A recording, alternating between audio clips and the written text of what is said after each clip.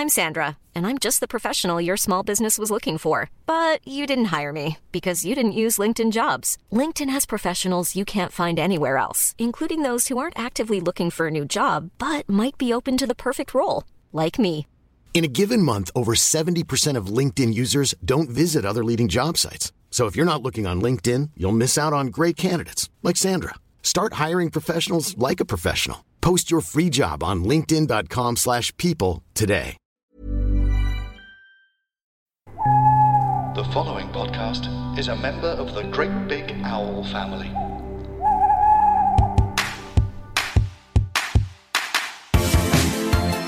Hello and welcome back to the Keith Cheggers podcast.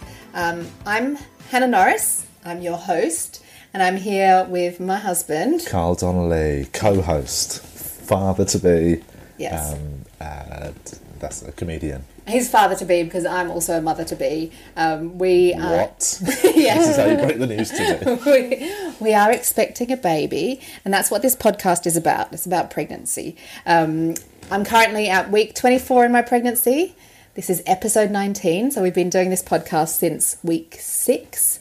So hopefully you've been listening along and playing along with us. Playing along. Yeah. Have you been keeping notes? Yeah. And we're joined by a guest today. It's Monique Howie. Hello. Hi Hi, there. welcome. Thank you. So Monique is a child psychologist. Psychotherapist. Yeah. I reckon that's something that a load of people, laymen, would get wrong. What's the main difference between those two, just for listeners? Because I definitely have always mixed them up when I've spoken to people. Is it drugs? Yeah.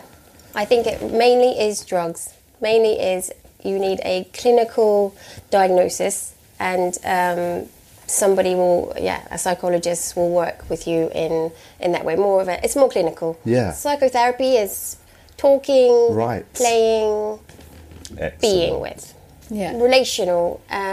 Psychology is also relational, but I think it's like at the heart of psychotherapy, it's about the relationship that you form. And do you learn from word go differently, or is it like you all sort of study similar thing early doors and then you break off like medicine? It's quite different, quite early on. Okay. Yeah, I think so. I think there's a lot of theory at the heart, but yeah, I think the approach is quite different. Right, that's good. And we're at Monique's house right now, and in the room where you do see your clients. Yeah. Am I sitting in one of the chairs? Yes, you are. I've got to say, I'm sitting here. I feel like I'm in a psychotherapist chair. Yeah.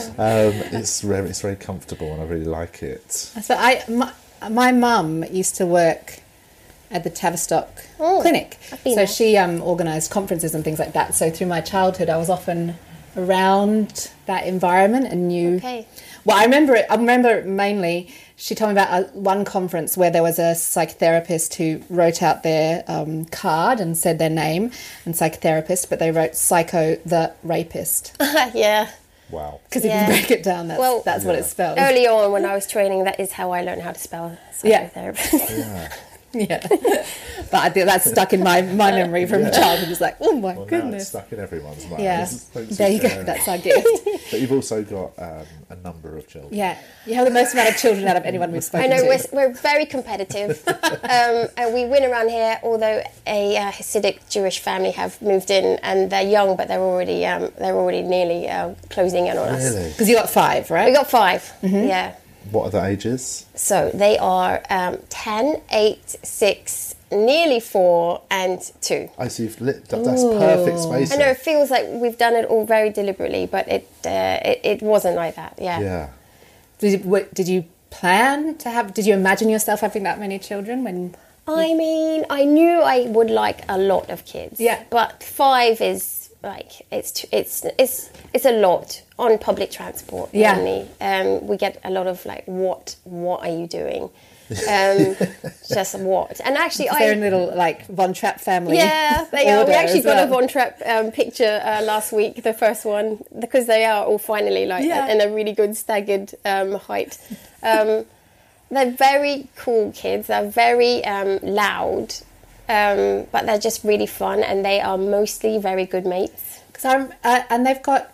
Is there a theme to their names as well? I think Wendy Wason said something about that. Oh yeah. Because they've got cool names. I remember when Josh has told me them as they've all come along. So they're like Jewish entertainers for the most part. Yes. So shall I tell you their names? Yes, please. Okay, so they have their real names and then they have nicknames. Right. So we have Mordechai. Yes. Mordechai Riesler, you know, the writer. We call him Mordy, and actually everyone calls him Mordy. He's Mordy at school as well. Then we have Art. Mm-hmm. We call him Artie. Yeah. Then we have Woodrow. That's a great name. Woodrow. It is a great name. We're having a girl, so you have to save that one up. I could work for a girl. Woodrina. Woodabelle. Yeah. We call him Woody and Woody Allen. Yeah. Yes. And Betsy. Yes. She's our one girl. I'm very glad to have her. Yeah. So she came fourth. Yeah. And I really didn't have it in my head that I wanted a girl particularly. I just was so happy with my little gang of boys. And actually, weirdly, there was a part of me that felt like I might not be a good mum to a girl. Yeah. That was a little like, maybe I felt I might get a bit jealous. That was kind of like immature part of me. Yeah.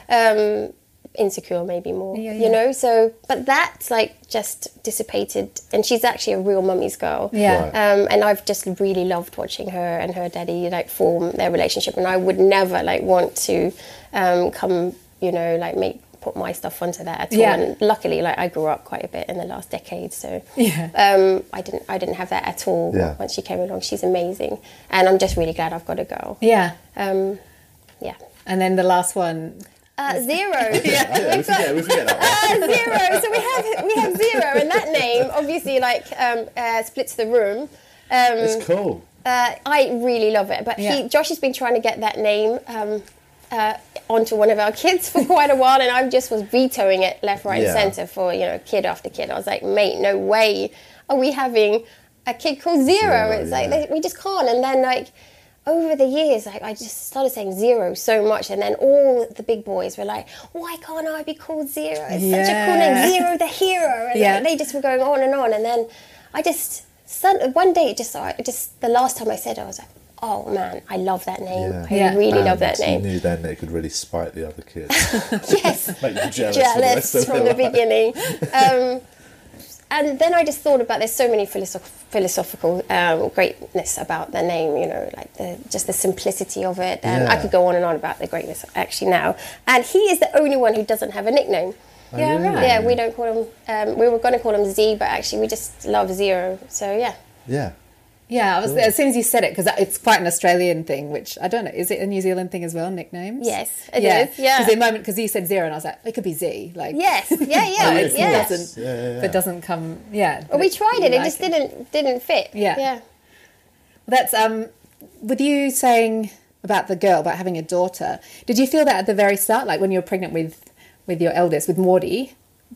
Were you kind of hoping for a boy? Did you have that in your head at that stage, or was it? I just had this knowledge that he was a boy. Yeah. I just knew it. I don't know why. Did you find out through the Yes, scan? we did. We found out really early on, and actually, like, earlier than you would have thought. Like, it's 12 weeks, isn't it, that they can tell? We found out at 20. We didn't find out till 20. Oh, okay. But I think they might be able to tell earlier now. Oh, yes. So we had an OS, but the what do you call those people again? Sonographer.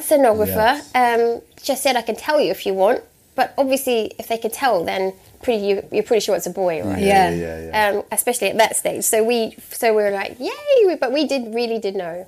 Yeah. I mean, I'm sure you can also be very certain and then just be wrong. Yeah. I was very certain, and I happened to be right. And was that the same with all of them, or? No, not all of them, because I had a real sweet tooth with Mordy, so I assumed when I had a very salty tooth, I thought Artie must be a girl, but no, he was a boy as well. And so you had particular cravings in your pregnancy. So I had salty and I had sweet, but I tell you what, Betsy was very different. Was how sick she made me. Yeah, right. I was sick for 6 weeks with all of the boys, and then once I got to 12 weeks, from 6 to 12 weeks, I was really nauseous. Not vomit actually, just really nauseous. Yeah. And with Betsy, it was like 5 months, and really, much more knackered. But vomiting, that's or not the same still for just you. nauseous? Actually, a bit of vomiting. Yeah. Well, that's what we've been told, haven't we? That boys, you're less sick with boys. And because I was pretty good, I was nauseous as well, but I'd never vomited. And so there was that kind of thing of going, oh, it's probably a boy. Yeah, I think that's what convinced me it was going to be a boy. Yeah. Just that really? That old wives' tale. Yeah, it is a wives' tale. And I found, like, if I spoke to GPs about it, they'd say, no, there's no case for that. And I was like, well, what about all these people that keep having that experience? Like, there's got to be some slight hormonal difference I'd say so. Throwing one to the other, isn't there? So I presume there would be some physical symptom. It's interesting. I was talking to my dad the other day, and he's super intelligent. My whole life, he's just known everything. He knows everything about everything. But he said from an episode where we talked about the fact that I'm having a girl, and I just mentioned the genetics of, because Dad had said because his mum had there's lots of females in their line. Okay. He's like, well, of course it was going to be a girl because that's what my mum's kind of had. Like, that's her legacy. There's lots of girls. And I was like, that doesn't work because it's Carl who determines from the XY chromosome. It's the male who determines. Is that true? Yeah. Okay. So I just realised it was a biology thing that I knew from year 11 or something, that women have XX chromosomes, the men have X and Y. Yeah. So it depends which chromosome they give that makes it a male or a female. Yeah. And my dad didn't know that either once I described it on this. Good. Yeah. And then I started thinking, maybe the DNA study was happening was probably around the time he was learning stuff, because they were at, DNA is only quite a recent phenomenon. So I would hope that it's a genetic evolution, because basically all Donnelly men are absolute donuts. So I feel like this is our chance to evolve. No, but you have an X and a Y. I'm hoping we've killed off the X. No, the Y. The Y, sorry, the Y. The X. We're not killing off the X. No, the X is in here. We're killing off the Y. I think the Donnelly men need to call it quits. Aww. You haven't met my dad and brother. When Hannah says her dad knows everything, my dad is the exact opposite of that. Very balanced. Yeah. Your dad did. What was the funny thing your dad said the other day? The euphemism. Getting off the train at Clapton Junction. Clapham Junction. Hannah mentioned that I was getting off at Clapham. I was going to Clapham Junction, and he laughed and said that was an old. Yeah, it's a euphemism for pulling out, like with the withdrawal method. Yeah, you were just really going to Clapham. I was actually just going. Junction. I was actually just going via Clapham Junction.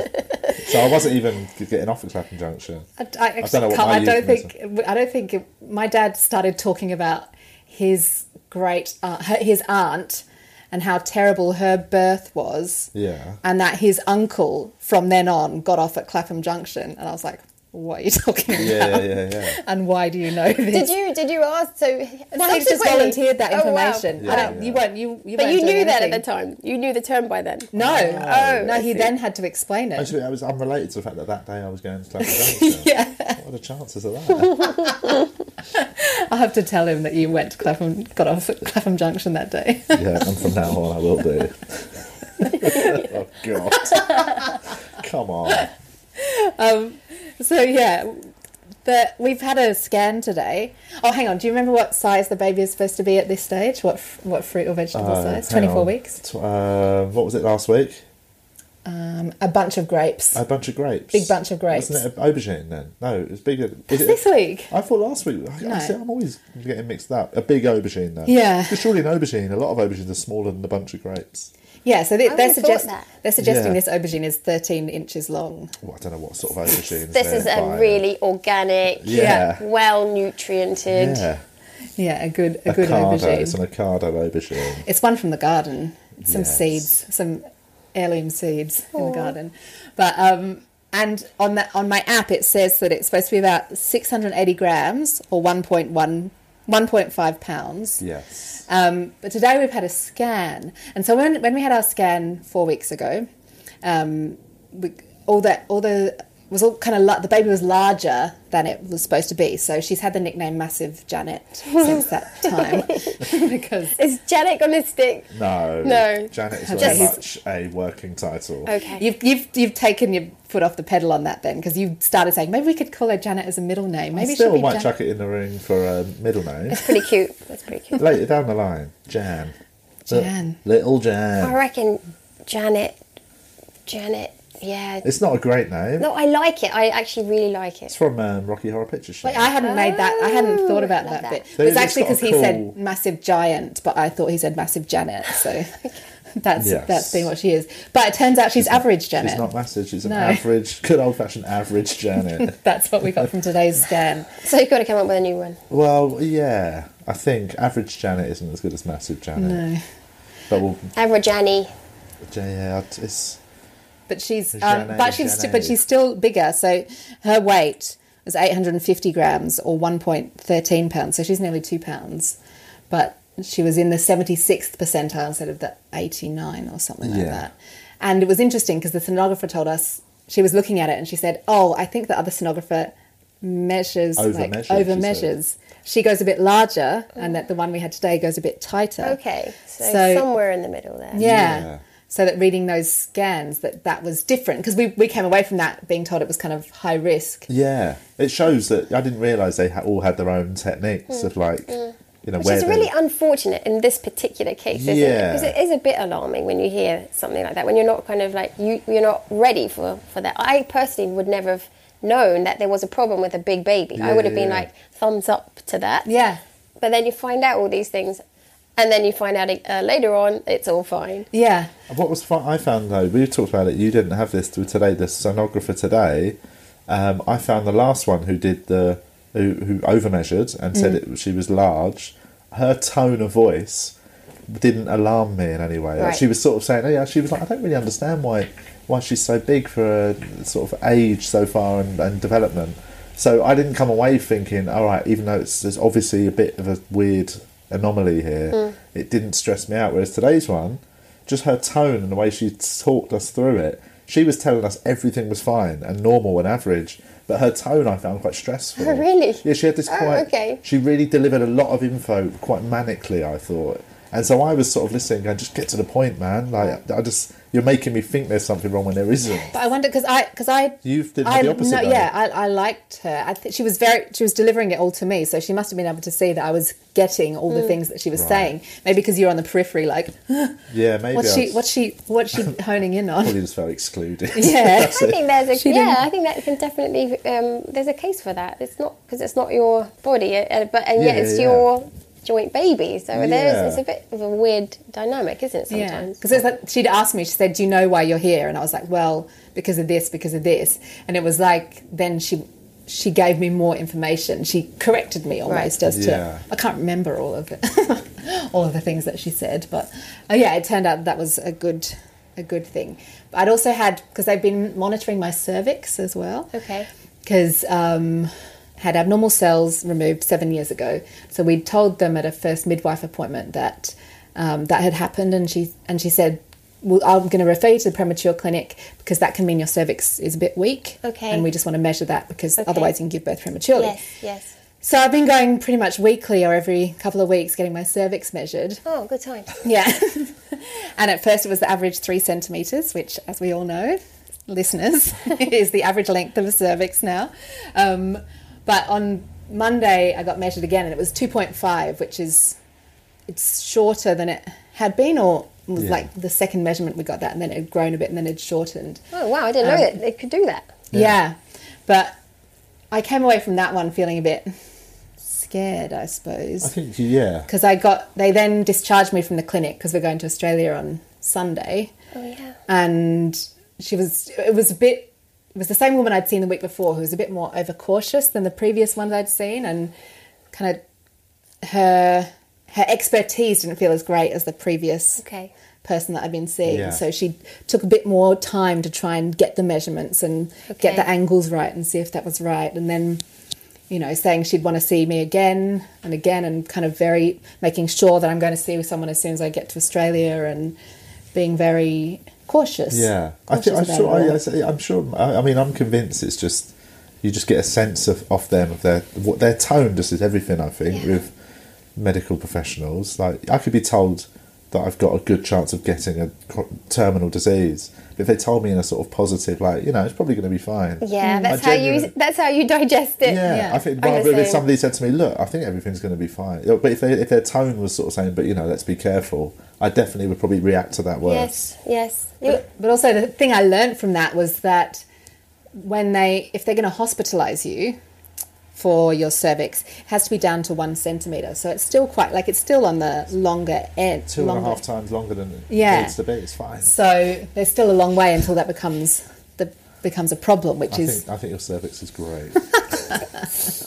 He should know. Positive affirmations. Yes. On the cervix. Have you got someone? Have you got a hospital that you know about? And I've got a doctor's appointment just at my local doctor's booked in the day that we get there. So. Wow. Oh wow, okay. Yeah. You're not messing around then. No, we're going away the next day, so that's why. Yeah. But yeah, just to let them know that this is what's happening, because we do have to have scans and things while we're over there. But you know, generally, I realised from these past couple of days that I've been very stable, like, throughout my pregnancy, like, not hormonally up and down, and I haven't been sad, and I don't think I've been affected in that way that you hear that pregnant women are hormonal and... Yeah, it can really mess with you. Yeah. But how did you find those things? I felt pretty myself. Yeah. Yeah, I felt quite energised. Yeah. But then I'm a big old napper, so is Josh. So this is something we wanted to ask you about as well. Oh, well, I am an expert, so I'll happily come to that. Well, because Josh, basically, it was one of his bits of advice was you need to get good at napping. And Caroline Maybe told us about Josh coming over you guys going over to her place, and Josh was like, I'm just going to have a nap. Oh, he didn't need to not announce it. He disappeared, as he always does. He did the same at Wendy Waison's house. We think he's on the toilet, like, a good 10 minutes goes by, and it's like, I'll just go have a look. He's passed out somewhere. Unbelievable. Does he go into someone's bedroom, or where does he go to do it? He goes to the first long surface that he'll find. So yeah, usually it's a sofa. First floor, second floor. And he really feels like it's a compliment to his hosts. It's not a compliment, is it?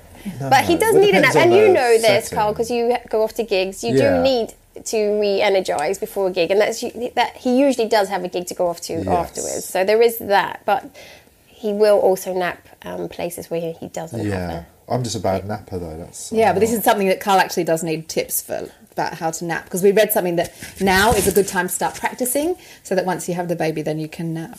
But is it possible? Because I actually do think about this. I think that we are all made differently, and I think some people just can't fall asleep like that. Maybe it's like they just have things going around in their heads, or or they just physically cannot drop off. So I'm sure, mine's not a mental thing; it's a physical thing. Yes. Definitely. Like it's not. I can't nap because I'm lying there thinking about the day. No, but I think some people are like that. Yeah, totally. You just can't fall asleep. It's like once I'm up. You know, if I wake up at 7 and I'm wide awake.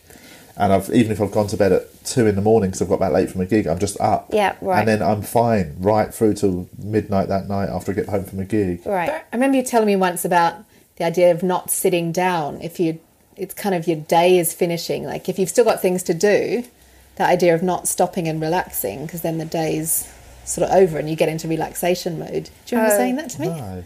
Yeah. Wow, you sound like a go-getter. Really? Am I? It's kind of similar to where your dad would wear a tie. Like, he dresses up to be at home, doesn't he? Yeah. Kind of on. Well, yeah. I suppose that's the reason. When I'm up, only in the last year, I would say, have I started to wear house clothes. Yeah. Generally, I'd get up in the morning, I'd shower, I'm in my clothes for the day. Wow. I would never wear like a robe or a shitty pair of shorts. Or really? I literally get ready for the day, and once I'm dressed, that's me. The day's on. Even if you don't have to go someplace, you get up and get dressed. Absolutely. I used to not even go barefoot around the house. Wow. I'd always put my shoes or trainers on, and I'd just be ready for the day to whatever happens now. The day is ready to go. I respect that. Josh Josh will not put any clothes on until he has to leave the house, and that can be like 7 at night. You mean fully naked? Oh, well, if we've got visitors coming, no, he doesn't go around fully naked, although, to the shower. But no, he will wear boxer shorts. Okay. I really want him to wear a robe, just so he has some level of comfort around the house, but he resists that. I can't give him a robe. But slippers he'll sometimes wear, but mostly just boxers and a skanky old T-shirt. Yeah.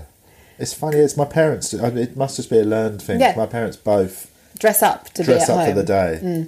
Like, regardless of what they do. My mum won't go to the shop over the road without putting her makeup on, fully dressed. She'll dress up like she's going to a pub, you know, to go and buy milk. For afternoon tea or something. Oh, I'm pretty bad. I'm pretty bad. Like, I have to be fully, like, moisturised and a bit of makeup on. So, yeah, I'm a bit guilty as charged there. Yeah. I also feel quite gross until I've had my shower in the morning. Yeah. I feel like I've still got that night's sleep on me.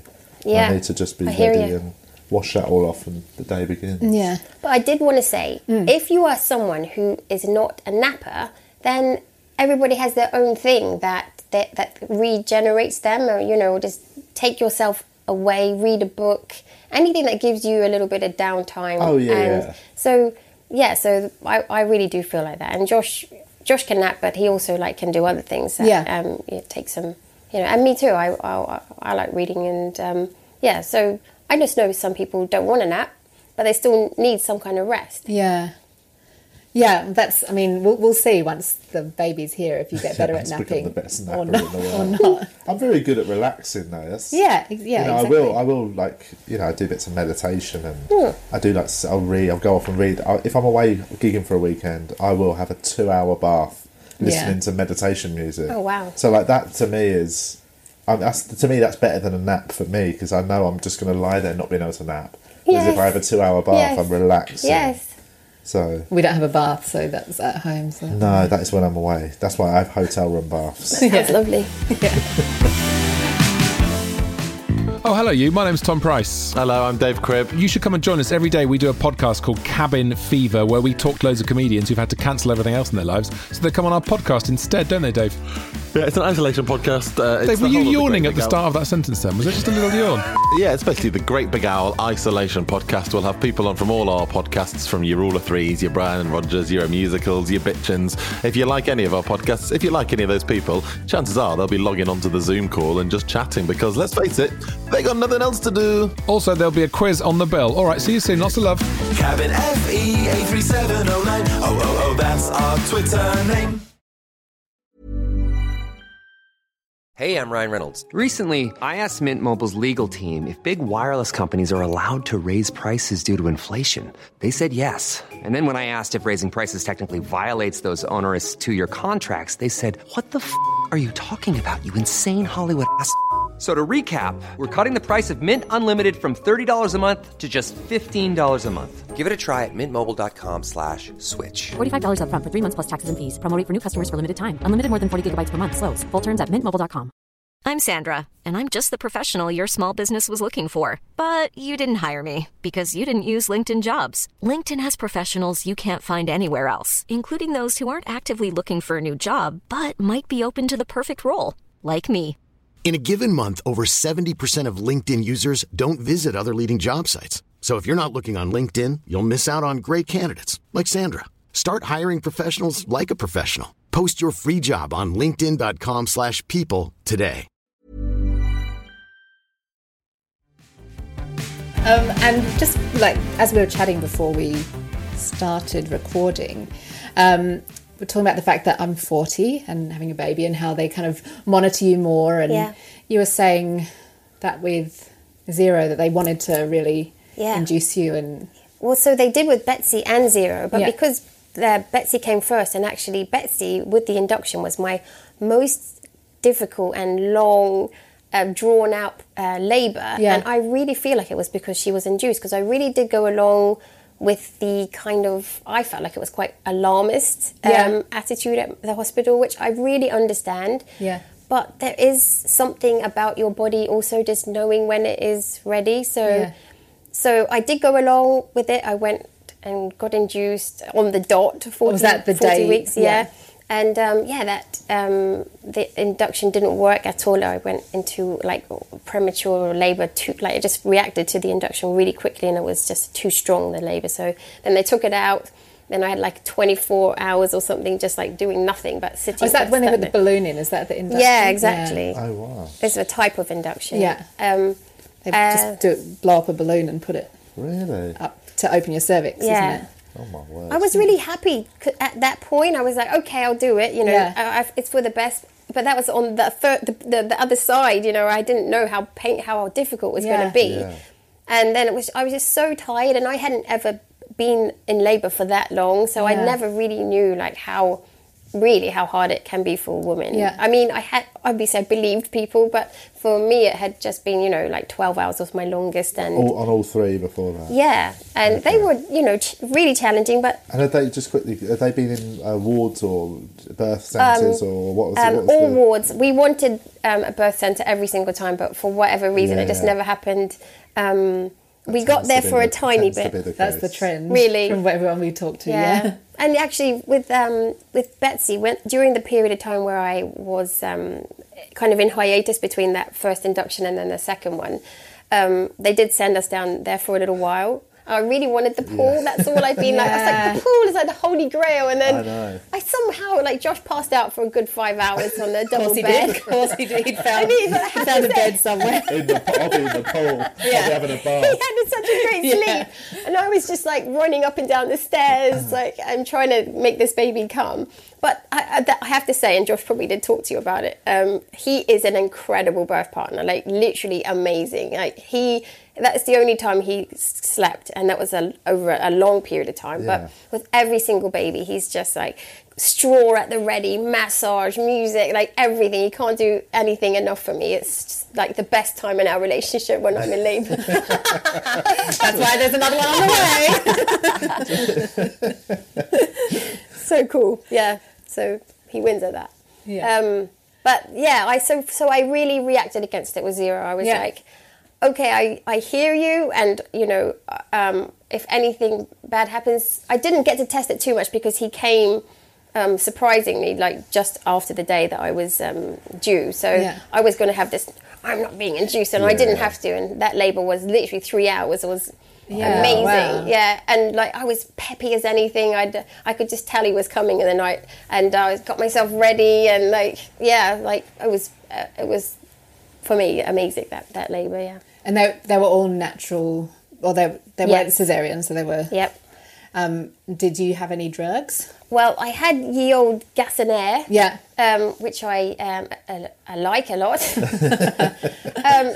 So yeah, I think with Betsy was the one time I was like, babe, like, could you just give me that stuff that they all talk about? I think I really need it. And he was like, you've done it before, you can do it. And I was like, oh man, you're not going to give it to me. So I would like encourage women to really just like force their husbands to, because Josh is so good, like everyone steps back when he's like, when he's in the room. And you know, there was a part of me that did know as well, but I reckon I probably should have had it with Betsy. Like an epidural. Or probably. But you know, I didn't, and she came, and it was all fine. Yeah. So would that be like, that's quite interesting? First, like just hearing about, you know, what the birth partner should be doing. Because obviously a lot of the advice is just be there, be supportive, but like it sounds like Josh almost was like quite hands on with the actual facilitating and almost knowing when to sort of step in. And he did. There was nobody around unless there was something happening, like you know, like a hemorrhage or something like that, which didn't happen. You know, I think it happened one time. Like they just let him get on with it, and I don't even know how he realised that he had it in him to know all this stuff. Really, because I was doing my thing. Can't even put a dressing gown on around the house. He was born to be a labour partner. It's amazing. That's really cool. Because I did do some reading this week about doulas and things like that, and I have I don't feel like I want someone else in the room. Like I want Carl there. Yeah. I'm actually a bit busy that day. Having a bath. I'll check my diary. I've got a gig. You do have gigs, but I've informed with you. The stress of that. Oh my gosh. Oh, how many times I'm like, are you kidding me? Whatever happened? You're in Norfolk. But he never was in Norfolk when I went to labour. I've got gigs in London the week of the birth. But I spoke to them months ago and said, look, if it happens. I said to them, shall I take them out? And they said, like I said, both of them who booked the gig have got kids, and they said, it's your first one. They said it might be a week late. So they said they're mates, and they just said, let's keep it in and just keep us updated in the run up to it. Yeah, great. So that's good.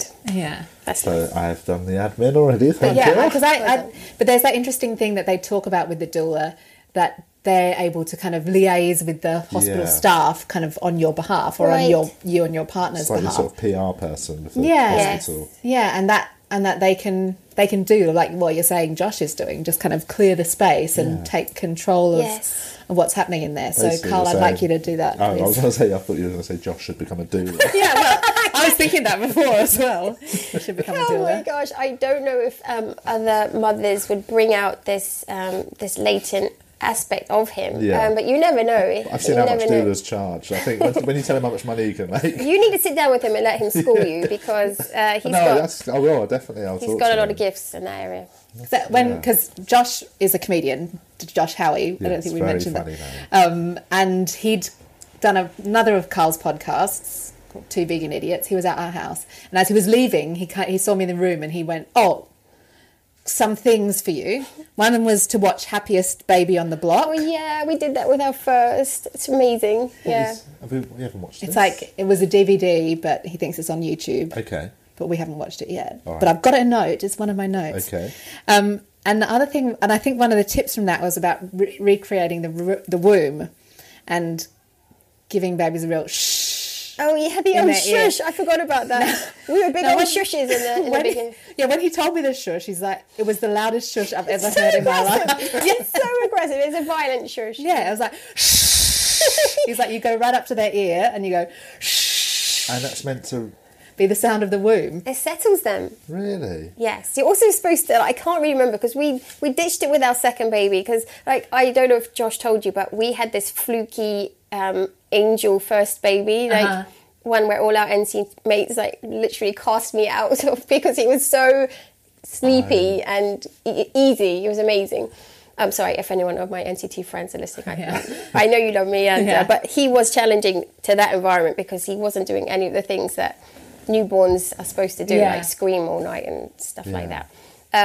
So we did do the shushing with him, but you're also supposed to hold them almost upside down with their head low, because that's how they've been in their tummy. You shush right in their ear. But it really did work with him. But like I say, I don't know if it would have worked with Artie. He was a real screamer, and there was no shushing for him.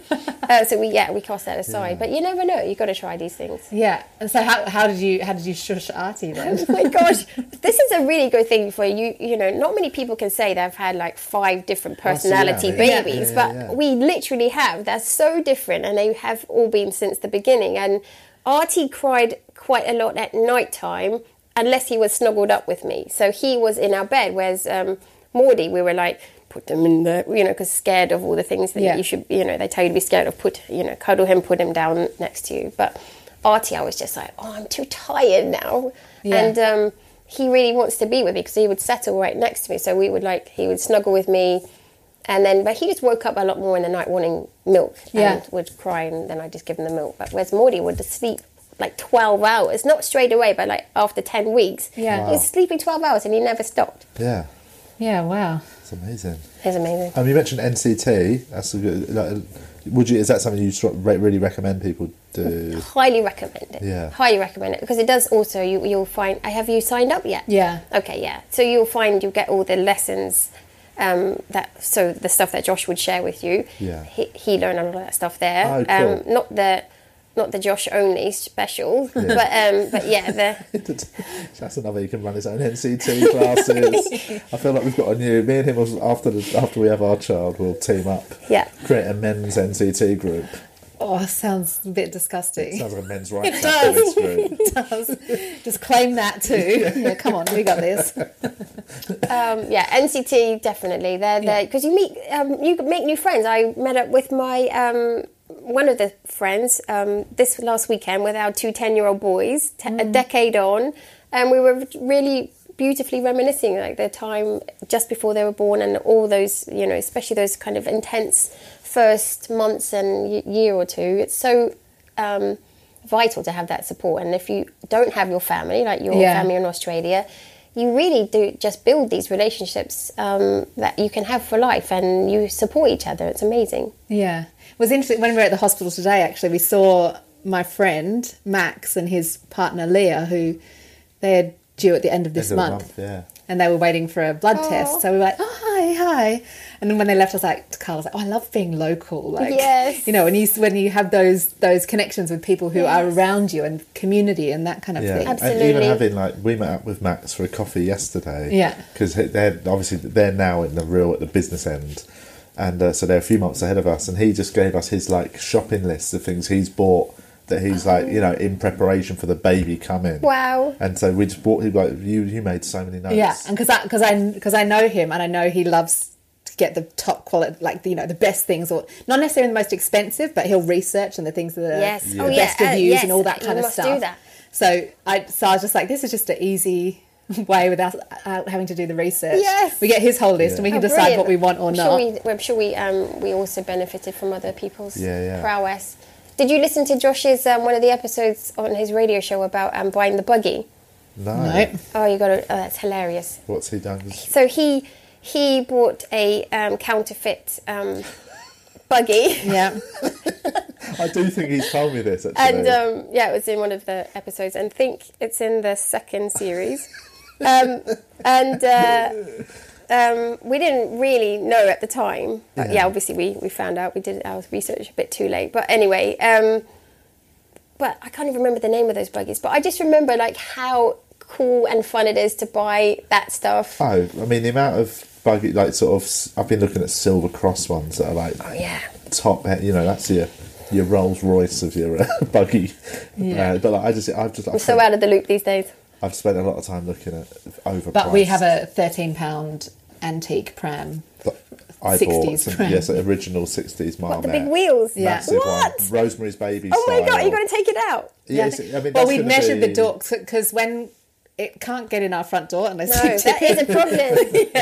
But I was measuring, it looks like it should. I was measuring the door the other day and I was like, I don't know how this happened. But we have a side entrance, which I've measured, and it will fit down there. So we can get in and out of the house that way. So we have that pram right That's now. going to be the local pram. Yeah. It's not going to happen on the escalator, is it? No. Or way. Getting it on the train, you're taking the piss, really. Yeah.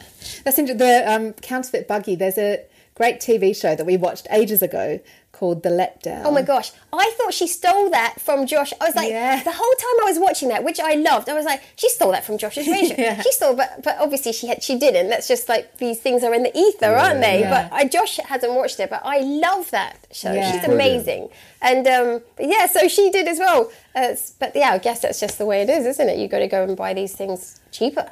Yeah, because with Max, he gave us recommendations from stuff he'd bought on eBay and then stuff that he bought new. So the really good tip I thought he gave us was the bouncer. He said you can buy the frame, the metal frame on eBay for so cheap, and you just buy a new cover for it. Oh, and it's a really good clever. one. What's the brand? Baby Bjorn was the one he Baby Bjorn got. bouncer. So Wow. they're expensive. Yes, but you can get a new cover really cheap. Oh, great. And you just buy the metal frame on eBay. Brilliant. And he said the same thing with cot as well, didn't he? He got his cot on eBay for like £25 when it's supposed to be was that a Baby Bjorn $200 as well? No, that was a Chico cot. Chico, it's a really good one. What do you guys think about those little attachments that you put onto your bed so the baby's like not really cot, but just that it attaches to the bed? Yeah. I haven't seen them. I know there's the cots where you can pull down the thing to like bed level.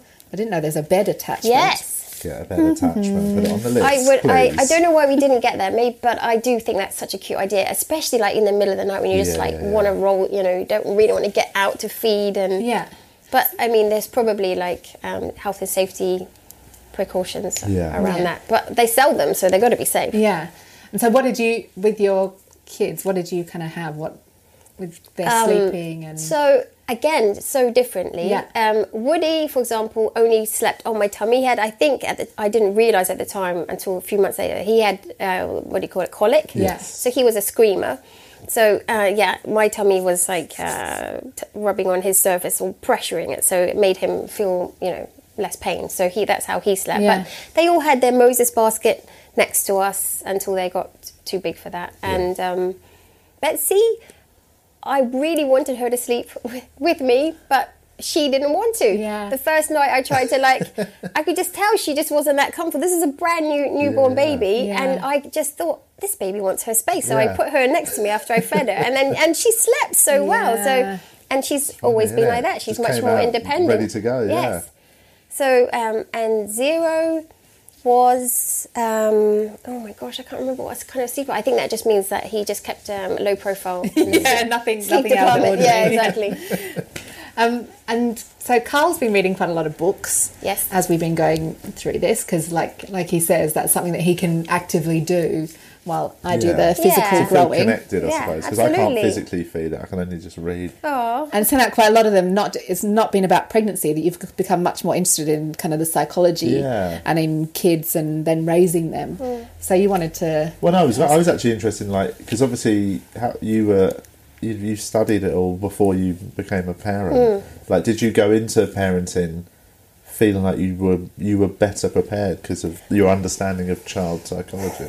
Well, I feel like I'm quite like a special case in that, like, I've always loved babies and children, and so it is my natural environment to be around. Like, I've always been drawn to that work. I was a nanny whilst I was training. I babysat my whole social life away at secondary school. I've always loved babies. So yes, I felt really informed, and I just felt like I trusted my intuition with regards to, like, how I would bring up a baby. Yeah. But I loved reading those books. For fun, for the aubergine and and there were lots of curiosity. I didn't know about all the different levels of the stages of development for a fetus, there's a lot of things I learned during that time. But I felt like Josh and I love each other, love each other,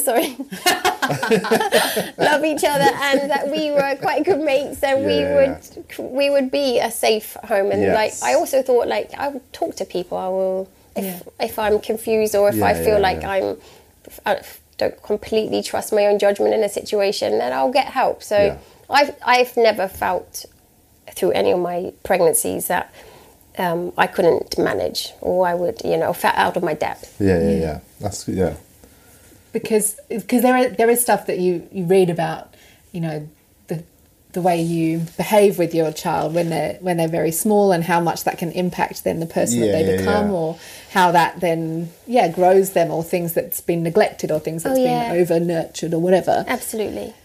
And that's kind of stuff that you've been. Well, it's like we've talked on here about it. Like, different books I've read along the way, and ones you've read as well. Like, that actually make it all sound. I think they make it sound a bit more confusing than it probably is. Like, we both read Philippa Perry's book. I haven't heard it. It's the book you wish your parents would have read. Oh my gosh, yes! I haven't read it, but a lot of my friends have said it's amazing. Well, I weirdly found it a bit full on. I felt like it sort of made me think.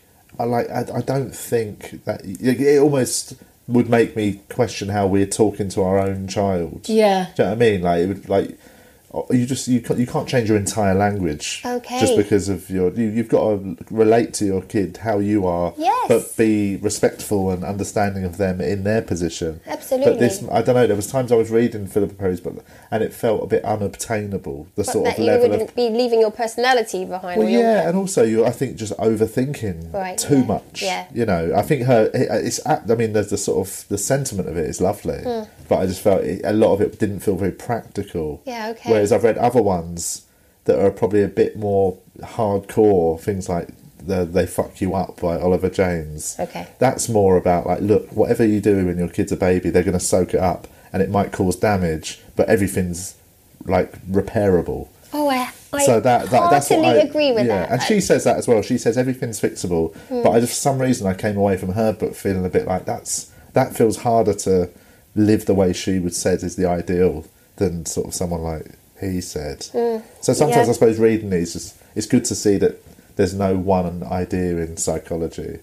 I also think, like, your baby, it gets born into your family, your little culture, that's their story, and you need to be yourself, and for them to kind of form who they are. And I really feel like, and even though I did say, like, it did sound like I was showing off a bit, like, I'm like born to be a mum, but what I know is that I felt with my even with my experiences as a daughter, and as throughout my nanny life, I had quite hard families that I worked with in terms of there was a lot of loss, so I was responsible for some of the children in quite a way that I wouldn't normally have been. But in those relationships, I really felt like if you can recognise when you fuck up and say sorry, really, really reflect on where you went wrong and really apologise and let them model that for them, then actually it's true, anything can be repaired. Any even trauma can be repaired if you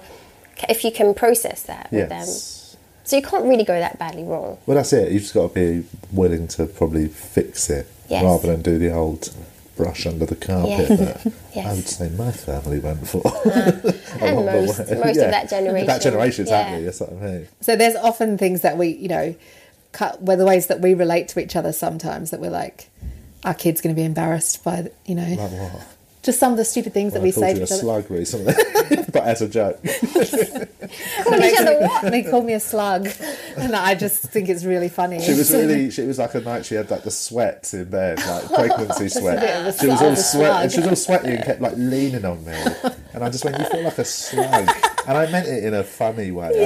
Which made me laugh. And it made Hannah me laugh found a it lot. very funny. Hannah finds it really funny when I jokingly say horrendous things to her. Well, isn't that lucky? Yeah, totally. But then and he doesn't mean it. Exactly. I would never say anything like that genuinely. Of course. But I think there's things that we probably say that we might have to tone down around a child. No, not necessarily. But I think I imagine our child potentially being like, "Oh my God, why are you speaking like that? Why do you say those stupid things?" Like we can be quite childish with each other. Absolutely. That's what. But also very in a good way. Touchy-feely and affectionate, which is stuff that I imagine kids would get quite embarrassed around. Well, maybe.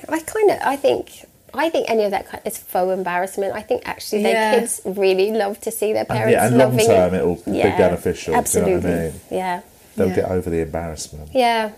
You will get over the embarrassment. I feel like this is now we're saying it's for her to listen to in 15 years' time. Apologies. We're going to play episode 19 to you again. Listen here, average Janet.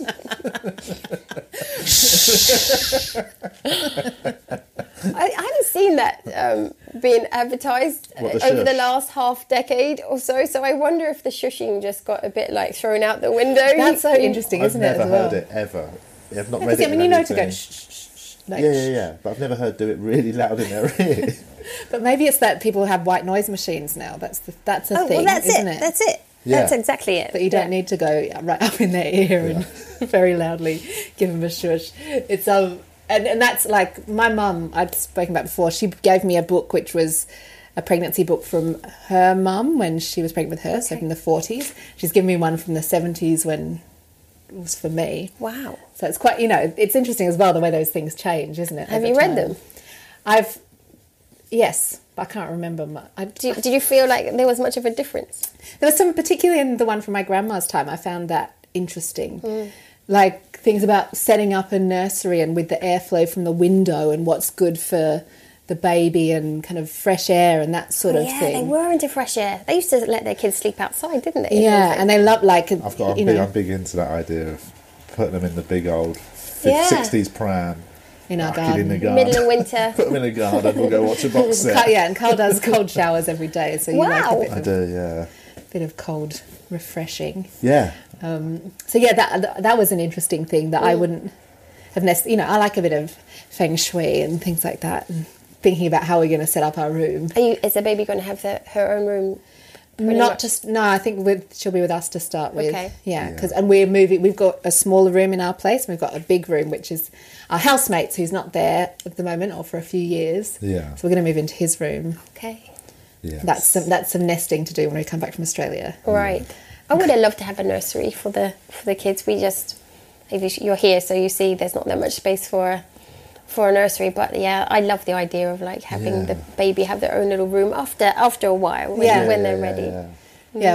She will have after a while. Yes. But, was there anything else that you wanted to ask? Was there? I don't think so. Exactly. You're going to have you and Josh. I think that actually just hearing that about Josh being very,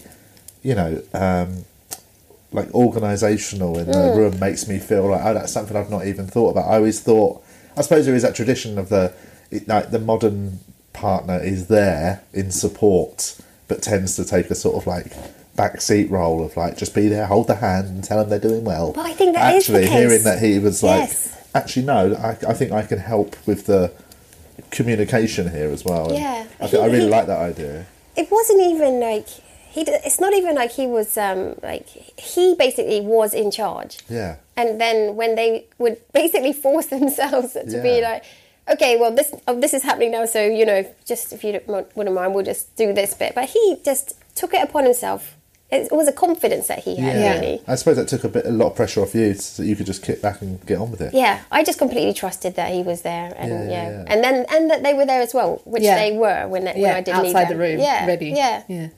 And is there any last tip or anything that you just want to share with us? Anything you don't think like shows up in all the books that you just actually learn that you'd like to impart?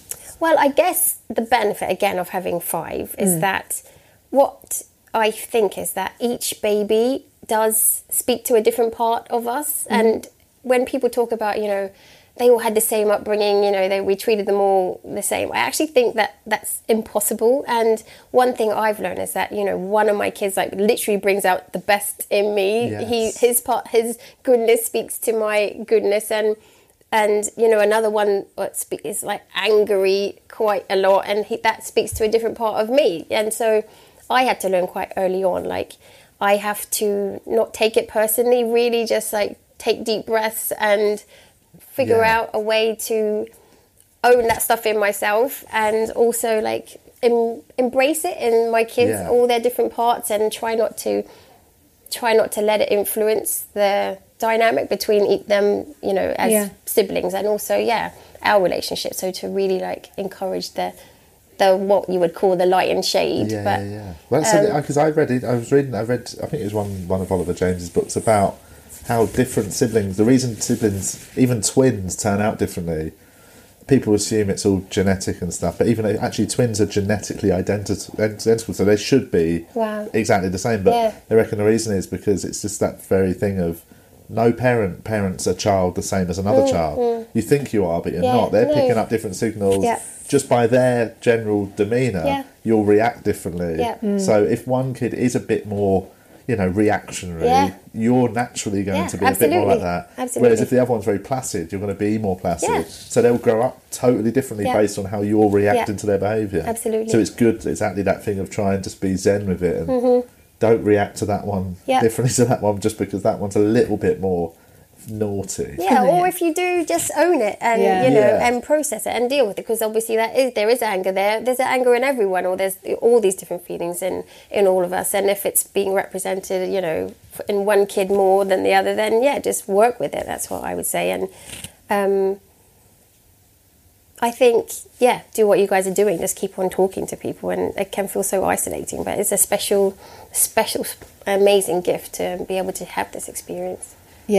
It is. It's pretty cool. That's what I get. It's pretty cool. So thank you so much for taking the time to talk to us today. Pleasure. I really had fun. Thanks. And thank you for listening. We'll be back next week from Australia. Yes. Bye.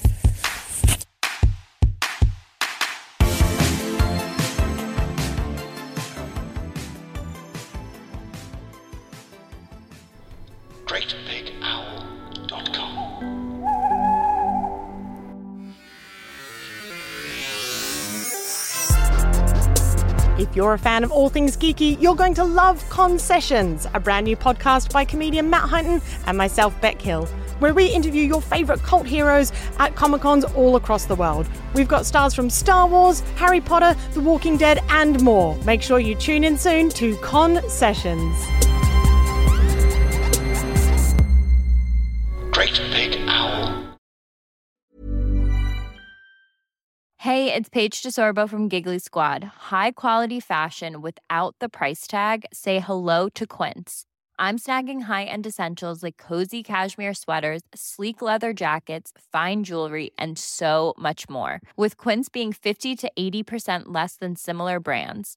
And they partner with factories that prioritize safe, ethical, and responsible manufacturing. I love that. Luxury quality within reach. Go to quince.com/style to get free shipping and 365-day returns on your next order. Quince.com/style.